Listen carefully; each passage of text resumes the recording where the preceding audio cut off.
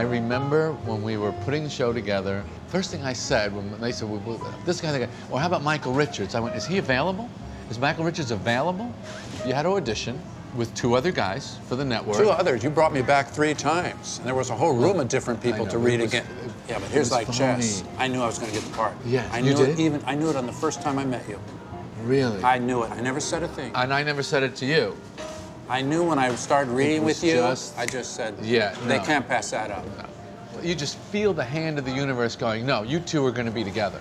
But I could have played Kramer for the rest of my life. Yes. That character would fit into any situation. Anything. There was a great universality to the soul of that character. I went to Bali. Get away. Right. Get away for a little while. I like to just step away from the world. I go out into the jungle. I'm way deep into the jungle now. And I see some naked people, and they point at me and they go, Kramer! This is Kramer. They recognized him from the TV show. They had a hut with a cable out there somewhere. They could watch they had a little television. They watched the show in the jungles of Bali. You know those performers who just love it? Yeah. It's always a struggle with me. No. I don't accept the judging of process. It doesn't matter that you like to rehearse with your nose up against the flat, saying lines. That doesn't matter. You used to see me back there doing that, huh? We're all trying to get to the same island. Whether you swim, fly, surf, or skydive in, it doesn't matter. What matters is when the red light comes on. Okay. Because sometimes I look back at the show and I think I should have enjoyed myself more. Michael, I could say that myself. But that was not our job. Our job is not for us to enjoy it. Our job is to make sure they enjoy it. And that's what we did.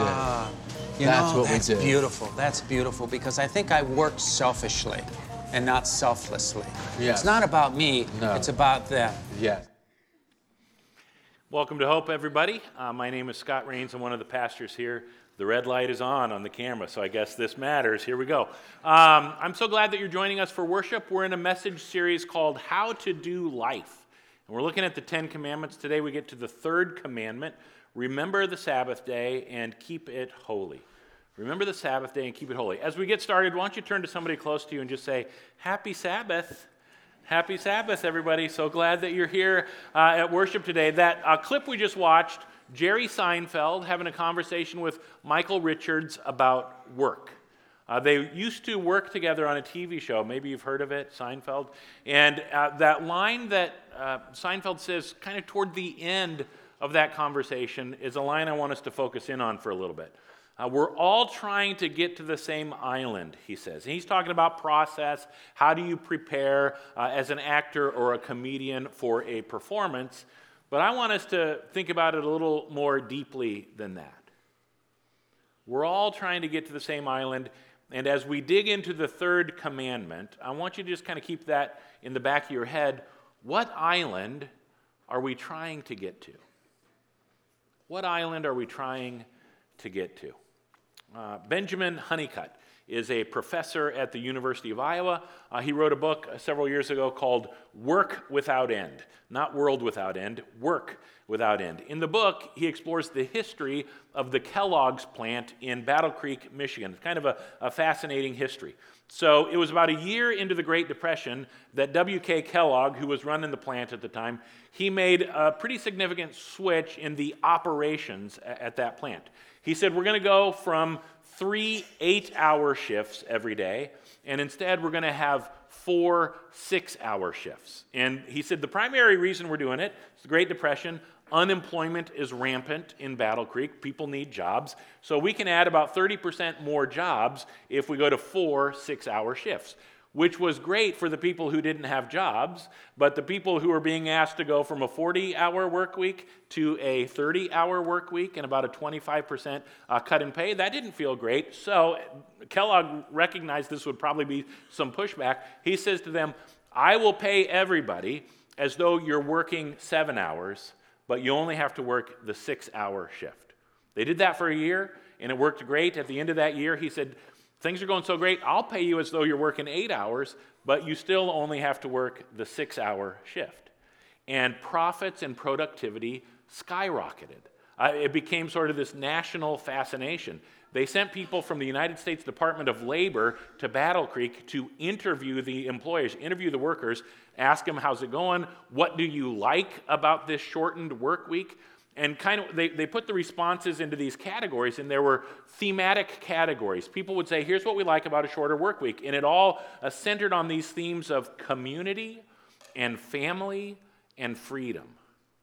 Gives us a greater sense of community and family and freedom just by working 25% less every week. Sociologists came into town and kind of studied what was happening in the community, and part of what they found out was the number of people who were joining, participating in amateur sports like the Parks and Recs leagues, it was going up. The number of people who were engaged in civic organizations and community service, that was going up. Worship attendance at churches went up. So I'm making a decree today. Just work 30 hours next week. No. It was a fascinating thing. But again, it's during the Great Depression, eventually get to World War II. And the president, FDR, says, we need to support the war effort. We need everybody to work as much as they can work. So they went back to the 3 8-hour shifts. But as soon as the war ended, they asked the workers, you can vote. Do you want to keep these 8-hour shifts or go back to the 6-hour shifts? And they went back to the 6-hour shifts. We're all trying to get to the same island. I'm convinced the island we're trying to get to is Sabbath Island. Let me see if I can explain. The word Sabbath is a Hebrew word, shows up all over the place in the Old Testament. It's a Hebrew word for rest. We see it in the very beginning in the account of the creation of the heavens and the earth, Genesis chapter 1 and 2. Here's Genesis 2, verse 2, kind of the end of that 7 days of creation. On the seventh day, God had finished his work of creation, so God rested. God Sabbathed from all God's work. Now, I told you to turn to the person next to you and say, Happy Sabbath. Of course, the reality is, biblically, this is not the Sabbath day. Sabbath day began sundown on Friday, and then it ends at sundown on Saturday. That's the way the people of Israel still, to this day, commemorate the Sabbath. Christianity changed things a little bit because Jesus was resurrected on a Sunday morning. People started gathering for worship on a Sunday morning. Whether it's Saturday or Sunday that you think of as the Sabbath day, what most of us think of is this one day of the week, this 24-hour period of time where we do things just a little bit differently. I went to college at Central College in Pella, and when I was there, Walmart opened up on Sundays. They were the first business in Pella to be open on Sundays, and this was in the 1990s, and everyone was just like, I had a professor who told me he didn't grow up in Pella. He was mowing his yard on a Sunday afternoon, and his neighbor came out and scolded him about not honoring the Sabbath day. And I think for many of us, this is what we think of when we think of the Sabbath. But the writer of the New Testament book of Hebrews kind of expands on the idea, the biblical understanding of Sabbath. The writer of the book of Hebrews reminds us the central story of the Old Testament is the story of the Exodus, which is a story of a group of people, a community of people, the family of God, going from bondage to freedom. Think about that. In Battle Creek, they're talking about community and family and freedom. That's what the Exodus is all about. Community and family and freedom. And Moses is the leader and was a great leader. And the writer of the book of Hebrews says, as great as Moses was, as faithful as Moses was, nothing compared to Jesus. Jesus is even greater. And so the writer of the book of Hebrews says, the Exodus is all about getting to the promised land, but Sabbath is all about getting to God's promised rest. Hebrews chapter 4, verse 9. So there's a special rest still waiting for the people of God. People in the Exodus, they make it across the Jordan River, they make it into the promised land, and it actually happened, it physically happened, it was a really good thing for them. And here the writer of Hebrews is saying, that is all just, it's just kind of a picture, a metaphor of the real reality that God has for us as we enter into a place of promised rest. You keep reading in verse 10, all who have entered into God's rest have rested from their labors just as God did after creating the world. We just read that, Genesis 2, verse 2. So let us do our best to enter this rest. Let us do our best to enter this special rest that God has for not just the people of Israel, but for all people. Now, I don't know about you, but I think most of us, when we read about the special rest that God wants us to enter into in the book of Hebrews, I think most of us, we read that and we immediately think eternity. This rest, this Sabbath that God has for us is something we enter into after our earthly life ends. And so we think this is talking about heaven and eternity. And certainly there's a part of it that is talking about what awaits us. But remember Jesus. Remember the teaching of Jesus. He is the one that we follow. And when Jesus taught us to think about, when he would cast a vision for what does a life of faith actually look like, the primary thing that Jesus would talk about, he called it the kingdom of God or the kingdom of heaven. And Jesus was insistent. There's a here and now component to this. The kingdom of God is near. The kingdom of God is among you. The kingdom of God is within you, Jesus said. And Jesus taught his disciples to pray for God's kingdom to come, for God's will to be done on earth as it is in heaven. Like what Jesus continues to do is point us to this reality. There is a special rest that God has for us that we don't have to wait until after we die to experience. We can begin experiencing the power, the gift of Sabbath rest right now in the moment by moment living of our lives. We're all trying to get to the same island. And I'm convinced that island is Sabbath Island. Let's look at the actual third commandment. This is Exodus chapter 20, verse 8. It's on the screen. Read it out loud with me. Remember to observe the Sabbath day by keeping it holy. The key word there is remember. I'm reading about what's happening at the Kellogg's plant in Battle Creek, Michigan. And for 54 years, they keep the 4 6-hour shifts. From December of 1930 until December of 1984. Can you believe that? Some of you were alive in 1984. Like, can you imagine a 6-hour, 30-hour work week? What changed in 1984? Why did they finally decide to go back to the 8-hour work week? The people who study it say it's consumerism. There were cultural shifts that happened in our country through the 50s, 60s, and 70s. And these cultural shifts caused us to shift values, to forget how valuable community and family and freedom is, and instead we placed a higher value on commodities and our purchasing power. That's what we want. So in order to buy more of the stuff that we think is going to make us happy, we need to work longer hours. It was a shift that caused us to forget rather than remembering the Sabbath. A guy named David Myers was a professor at Hope College in Holland, Michigan for 40 years. And he got his PhD at some place called the University of Iowa, so he's a really smart, trustworthy guy. He wrote a book called The American Paradox in 2001. But look at the subtitle. Spiritual Hunger in an Age of Plenty. And a big part of what he does in the book is he describes how good life in America got, particularly in the decades following World War II. Here's what I want us to do. Everybody stand up. And find somebody close to you. If you see somebody who doesn't have anybody to talk to, would you please go over and talk to them? Here's what I want you to talk about. What are the advantages we enjoy today that our parents and grandparents did not have? So I remember I used to be the remote control in our house. You'd have to get up and walk to the actual TV to change the 3 channels that could come in if we had the antennas just right. Anyway, what are some, maybe it's a technological advantage, maybe it's something else. What are some advantages we enjoy today that parents and grandparents did not have? Talk amongst yourselves for a little bit.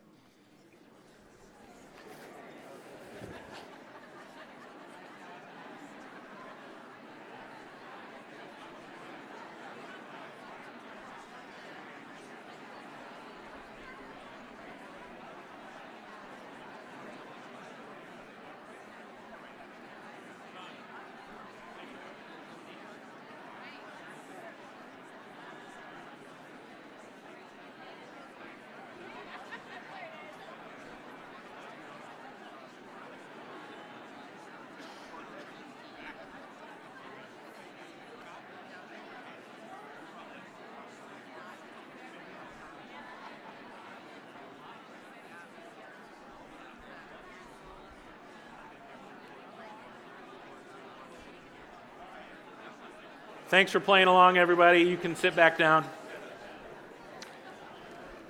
You know, the first thing that comes to my mind is online grocery shopping and delivery.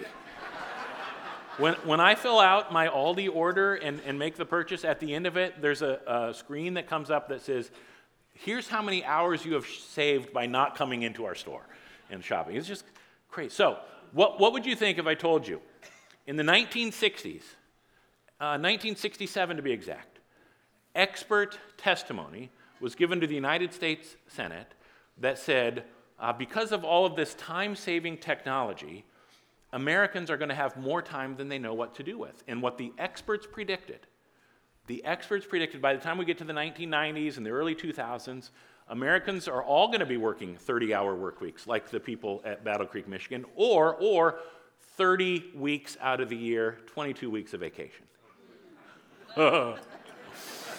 All of this innovation, all of this technology, and people who are lucky enough, this is what they predicted, people lucky enough to live in the early 2000s, man, they're really going to be experiencing the good life. So, I put advantages in quotes because I think we can have conversations about whether or not these things are advantages or not. But let's look at the whole picture. Yes, there's been a lot of technological innovation. There's been other stuff that has happened in these decades as well. This is part of what David Myers talks about. In the 40 years from the 50s to the 90s, in this country, the divorce rate doubled, teen suicide rate tripled, violent crime rates quadrupled, prison population quintupled, babies to unmarried parents, I mean, these are just the stats, but it sextupled. All right, I'm the only one that thinks that's funny. Have I not taught you we can laugh at church? Cohabitation up 7-fold, depression more than 10-fold. And again, he's writing the book, he's getting these stats 20 years ago. I'm guessing they haven't improved a lot in the last 2 decades. Sobering statistics. University of Michigan researchers asked Americans, what is it that's hampering you, hindering you, holding you back from experiencing the good life? And the number one answer was, we're short of money. We need more money. So they asked him, how much money do you need? 1987, the average American response was, in order to fulfill my dreams, to feel like I've kind of made it in life, if I could be making $50,000 a year, that would do it. Just 8 years later, in 1995, now they're asking the same question, $90,000 a year, almost doubled. So then they started looking at, well, what has income actually been doing over the years?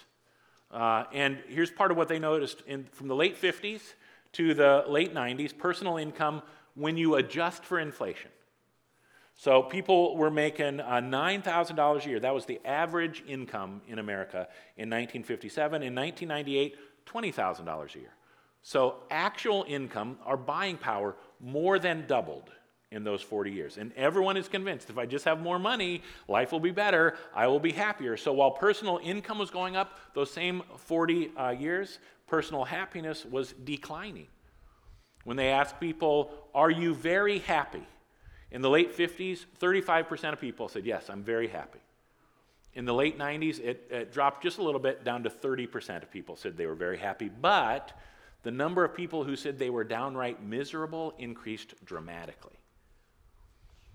And so once we get to the 2000s, we have young people who are growing up with much more affluence, slightly decreased levels of happiness, a much greater risk of depression. All of these innovations, all of this technology, all the advantages that you and I have, all the increased riches, and it's not making us any happier. We're all trying to get to the same island. I'm convinced a lot of people think the name of the island is the American dream. Life, liberty, and the pursuit of happiness, but the way we pursue it is all connected to stuff and money. But decade after decade and generation after generation, research shows us this is a futile pursuit. What Scripture teaches is we're all trying to get to Sabbath Island. Last week we talked about our nervous system just a little bit, and the people who understand what's going on inside us through the moments of our lives, They say sometimes our nervous system is in a regulated place, sometimes it's in a dysregulated place, because there's all sorts of stress and pressure and worry and fear that we face on a day-to-day basis. It causes our insides, our nervous system, to get a little out of alignment. And we talked last week just a little bit about how a woman named Deb Dana says part of what it means to grow and mature as human beings is to get to a place when we're in that dysregulated place, do I have the tools to get myself regulated again? When I'm feeling overwhelmed and out of control and life is chaotic, do I have the tools to quiet my mind and my heart and my body? And when we're in that kind of place, the word of the Lord comes to us. Remember the Sabbath. Remember the Sabbath. Like, yes, it's a commandment. It's the third commandment. But it might be more helpful to think of the third commandment as God's gift to us. God gives us the gift of Sabbath. This is how Jesus talks about it. Mark chapter 2, verse 27. It's on the screen. Read it out loud with me. The Sabbath was made to meet the needs of people, and not people to meet the requirements of the Sabbath. It's less about a commandment for you to follow and more about understanding there's a God who loves you, who has this gift for you that's actually going to help you experience the best kind of life. I think sometimes we maybe read the words of Jesus here and say, okay, so Jesus is saying Sabbath is keeping, it's a form of self-care. Sometimes I need a long soak in the hot tub, and sometimes I need a massage, and sometimes I need to practice Sabbath. No, that's not what Jesus is saying. Much bigger, much deeper than that. That conversation that Jerry and Michael were having in that clip at the beginning, they get to a place of agreement as they're talking about the focus of work, and they say the focus can't be on ourselves. It cannot be a selfish, self-centered pursuit. It has to be selfless. What am I giving to others? What am I bringing to others? What am I doing for others? To remember the Sabbath is to remember God's call to take the focus off of ourselves. Sabbath gets us to a place where we can be more present with God, more present with the people in our lives. And part of the way Sabbath does this, Sabbath forces us to move from production to presence. It's less about what do I do when I stop to remember the Sabbath, and it's more about who can I be? How am I being? Who am I being with the people in my life and with the God of my life? One of the ways Sabbath takes our focus off ourselves is by pointing us to issues of justice. As you read through the commandment in Exodus chapter 20, part of what God reminds the people. So as God is teaching the people of Israel, here's what Sabbath keeping is all about. God reminds them, you have servants, you have foreigners, and make sure that they are resting on this day as well. Don't you dare ask them to work when you're Sabbathing. This is the seventh day. It's for all people. And the seventh day points us biblically to the idea of the 70th year. The 70th year, which they never actually got to. The 70th year was commanded by God. This gift that God gives us. The 70th year is the year of Jubilee. It's a year where freedom would reign through the whole community. Prisoners would be set free. Slaves would be set free.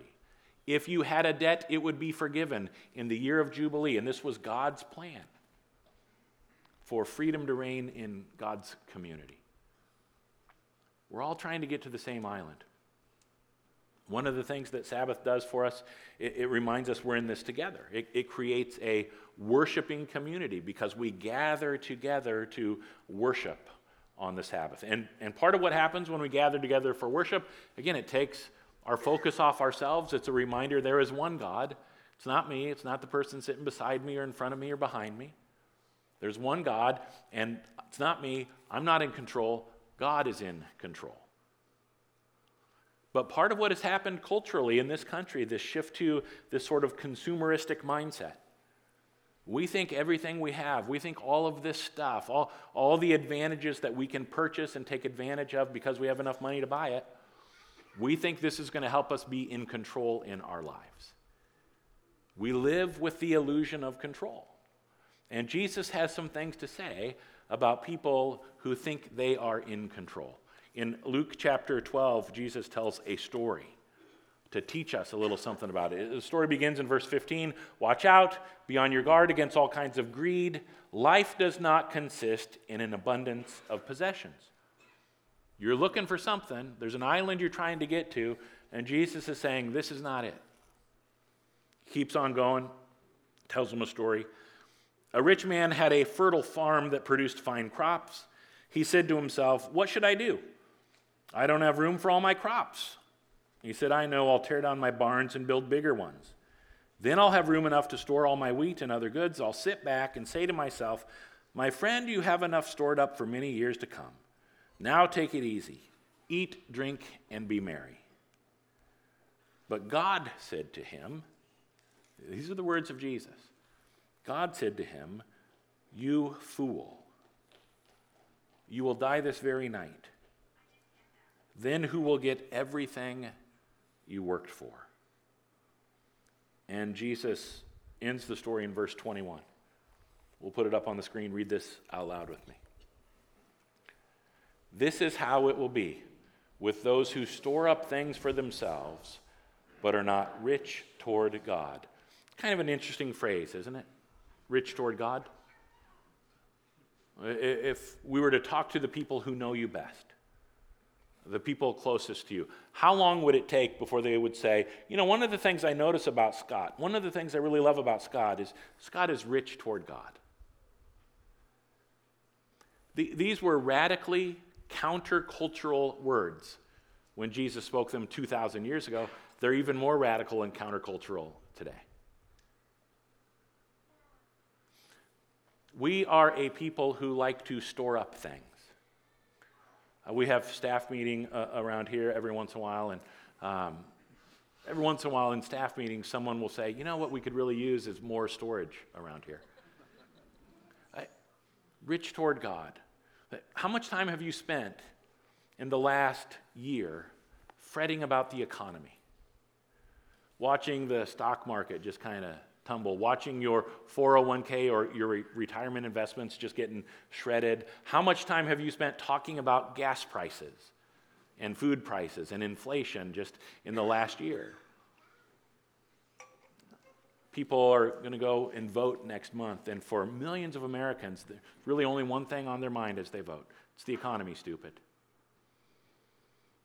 Rich toward God. Did you know in our economy, there is a segment of the economy that's all focused in the industry is being built around creative storage. We have so much stuff that we need to create new and inventive ways of storing all the stuff we're not using. Jerry Seinfeld, decades ago, did a little comedy bit on creative storage. Take a look. When you're moving, your whole world becomes boxes. That's all you think about is boxes. Where are there boxes? You just wander down the street going in and out of stores. Are there boxes here? Have you seen any boxes? I mean, it's all you think about. You can't even talk to people because you can't concentrate. Shut up! I'm looking for boxes! Just after a while, you become like really into it. You can smell them. You walk in the store. There's boxes here. Don't tell me you don't have boxes. I can smell them! I'm like obsessed. I love the smell of cardboard in the morning. You could be at a funeral. Everyone's mourning, crying around, and you're looking at the casket. That's a nice box. Does anybody know where that guy got that box? When he's done with it, you think I could get that? It's got some nice handles on it. And that's what death is, really. It's the last big move of your life. The hearse is like the van. The pallbearers are your close friends, the only ones you could really ask to help you with a big move like that. And the casket is that great, perfect box you've been looking for your whole life. The only problem is, once you find it, you're in it. Part of the wisdom of Jesus in the Sermon on the Mount. Do not store up for yourselves treasures on earth where moth and rust destroy and where thieves break in and steal, but store up for yourselves treasures in heaven. Part of what Jesus is saying here, nothing wrong with storing stuff. There's like this God-given instinct we all have to store stuff. The question is, are you storing stuff that lasts? Stuff that is eternal? Or is your focus on things that are here today and gone tomorrow? We're all trying to get to Sabbath Island, but many of us are living with this illusion that we're in control. And part of what Jesus does is remind us, your life is not your own. Your stuff is not your own. This life that you think you have created, you did not orchestrate it. It's all a gift from God. And it's all on loan to you. And one day the loan's going to come due, just like it did for the guy in Jesus' story in Luke chapter 12. And when the loan comes due, then what will you do with all this stuff you have stored up for yourself? He was a smart guy, a bright guy, a successful guy, this guy in Luke chapter 12. Just like a lot of people in our church, in our community, really bright and successful, clever. But we're often just propped up by this illusion of control. My life is all about me. There is one reality that will remind every single one of us how little control we actually have. We don't like to talk about it. We don't like to think about it. But it's pretty important for followers of Jesus, pretty important for people who live a life of faith, and that is the reality of death. So I want to tell a story to kind of help us maybe remember that the island we're really trying to get to is Sabbath Island. My three brothers and I grew up on a farm just outside of New Providence, Iowa, about an hour north of here. And in the wintertime, we loved to play Monopoly with my mother, particularly when it was a snow day. Because have you noticed it takes a long time to play Monopoly? So when there was a snow day, we'd go get our sledding done. And then when we were too cold to sled anymore, we'd come inside, set up the card table, and we would get ready to play Monopoly like for the rest of the day. And one of the things you need to know, my mom is super kind and super sweet, one of the most soft-spoken people you'd ever want to meet, but she's one of the most ruthless Monopoly players you could ever play with. You know, remember, you start the game of Monopoly, they give you a wad of money. And when I was a boy, I just wanted to hold on to that money. It was just amazing. Not Mom. She knew money was the name of the game. Acquisition. This is how you keep score.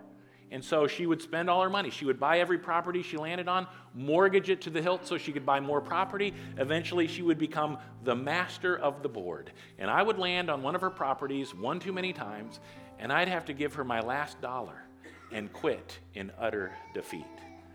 And then Mom would pat me on the head, and she would say, "It's okay, Scotty. One day you'll learn to play the game." I hated it when she said that to me. Well, one summer, it must have been a particularly rainy, wet summer, and we were inside a lot. My brothers and I played Monopoly all summer long. That was the summer I learned to play the game. I learned it's dog eat dog, every player for themselves, look out for number one, money's how you keep score, acquire, acquire, acquire. That was the summer I learned to become the master of the board. And so when the next winter came and we finally had a snow day, I was ready. I was more ruthless than my mother.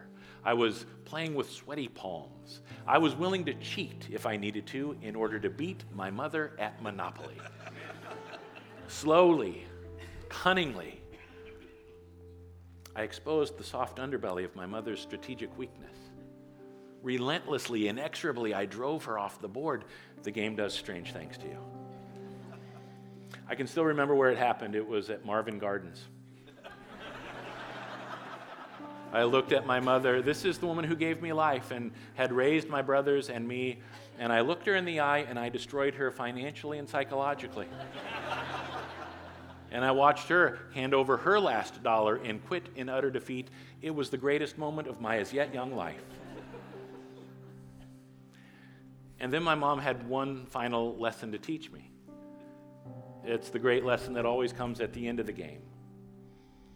She said to me, "Now, Scotty, it all goes back in the box.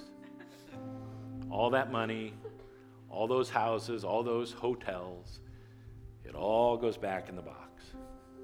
I didn't want it to go back in the box. I wanted to keep it out, bronze it maybe as a memorial to my ability to play the game. Can I at least write my name and the amount of money I had accumulated on this date on the inside of the box cover so we can always come back and see that? No, Scotty, it all goes back in the box. He was a shrewd guy, this guy in Jesus' story in Luke chapter 12. He learned to play the game, and he played the game really well. Just forgot one tiny detail. The game will end one day. For that guy and for each one of us. It'll all go back in the box. And then what? I guess I've been thinking about death a lot the last week because I think I've been in 3 different rooms, hospice and hospital rooms, where people were in the final hours of their life. Yesterday morning, we had a funeral here for Vicki Lemke. Vicki's been around Hope Ankeny as long as I can remember. She and her grandkids, Dom and Ari, they were one of the few people who would sit in the front row with my family and me when we were worshiping in the gym just down the street. And in the middle of Vicki's funeral yesterday, we had a time where people could just share thoughts, memories, stories about their connection with Vicki, what she meant to them. And at one point, a young woman, early 20s, she got up and she said her name was Olivia. She met Vicki and Vicki's family when she was 14 or 15 years old, and life was really hard those teenage years for her, she said. She said she immediately told Vicki, "I do not believe in God. There's no God." And Vicki said, "Okay, would you come with us to Hope?" And so Olivia started coming with them to worship on Sundays. She started coming with them to Power Life in Ignition on Wednesday nights. And yesterday morning, Olivia said, "Today I have a really strong faith in Jesus Christ. And my life is good. And I'm so grateful for Vicki." What does it mean to be rich toward God? To store up treasures that last, that make an eternal difference. So easy for us to forget in the moment by moment living of our lives where all this is going and what it is that matters most and where should our focus be. And when I find myself in that kind of place, I like to reread this, it's a reflection written by a woman named Mary Jean Irion. I've read it a couple times to you, but I feel like it's time for us to be reminded of this again. She was a poet and an essayist until her death in 2019. She was 96 years old when she died. This is called Gift from a Hairdryer. Comb and dry, comb and dry. Soon I won't be able to do this anymore, you say to yourself, knowing that straight little bob must inevitably yield to grown-up coiffeurs and ugly curlers. What will she be like at 14? Where will her hair be blowing then? And 16 and 18. You suppose boys will love to watch her hair blow as you do now, and some of them will feel it on their faces, and one of them will marry her. And her hair will be perfect under the veil, and there will be her hair spread out on his pillow. Oh, you hate him a little, and wonder where he is at this moment, and whether he'll be good to her. They will grow old together. The gold-brown hair will be gray, and you will be gone. And then she will be gone, this very hair that now your fingers smooth. And all the tears of the world swim for a second in your eyes as you snatch the plug out of the socket suddenly and gather her into your arms, burying your face in the warm hair, as if you could seal this moment against all time. But of course you cannot. Because moments come and moments go.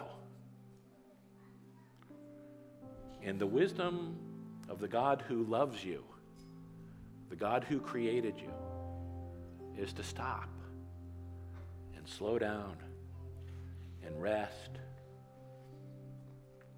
Pay attention to what matters most. To remember the Sabbath. What's going to get you the good life? What's going to help you fulfill your dreams that actually has nothing to do with money.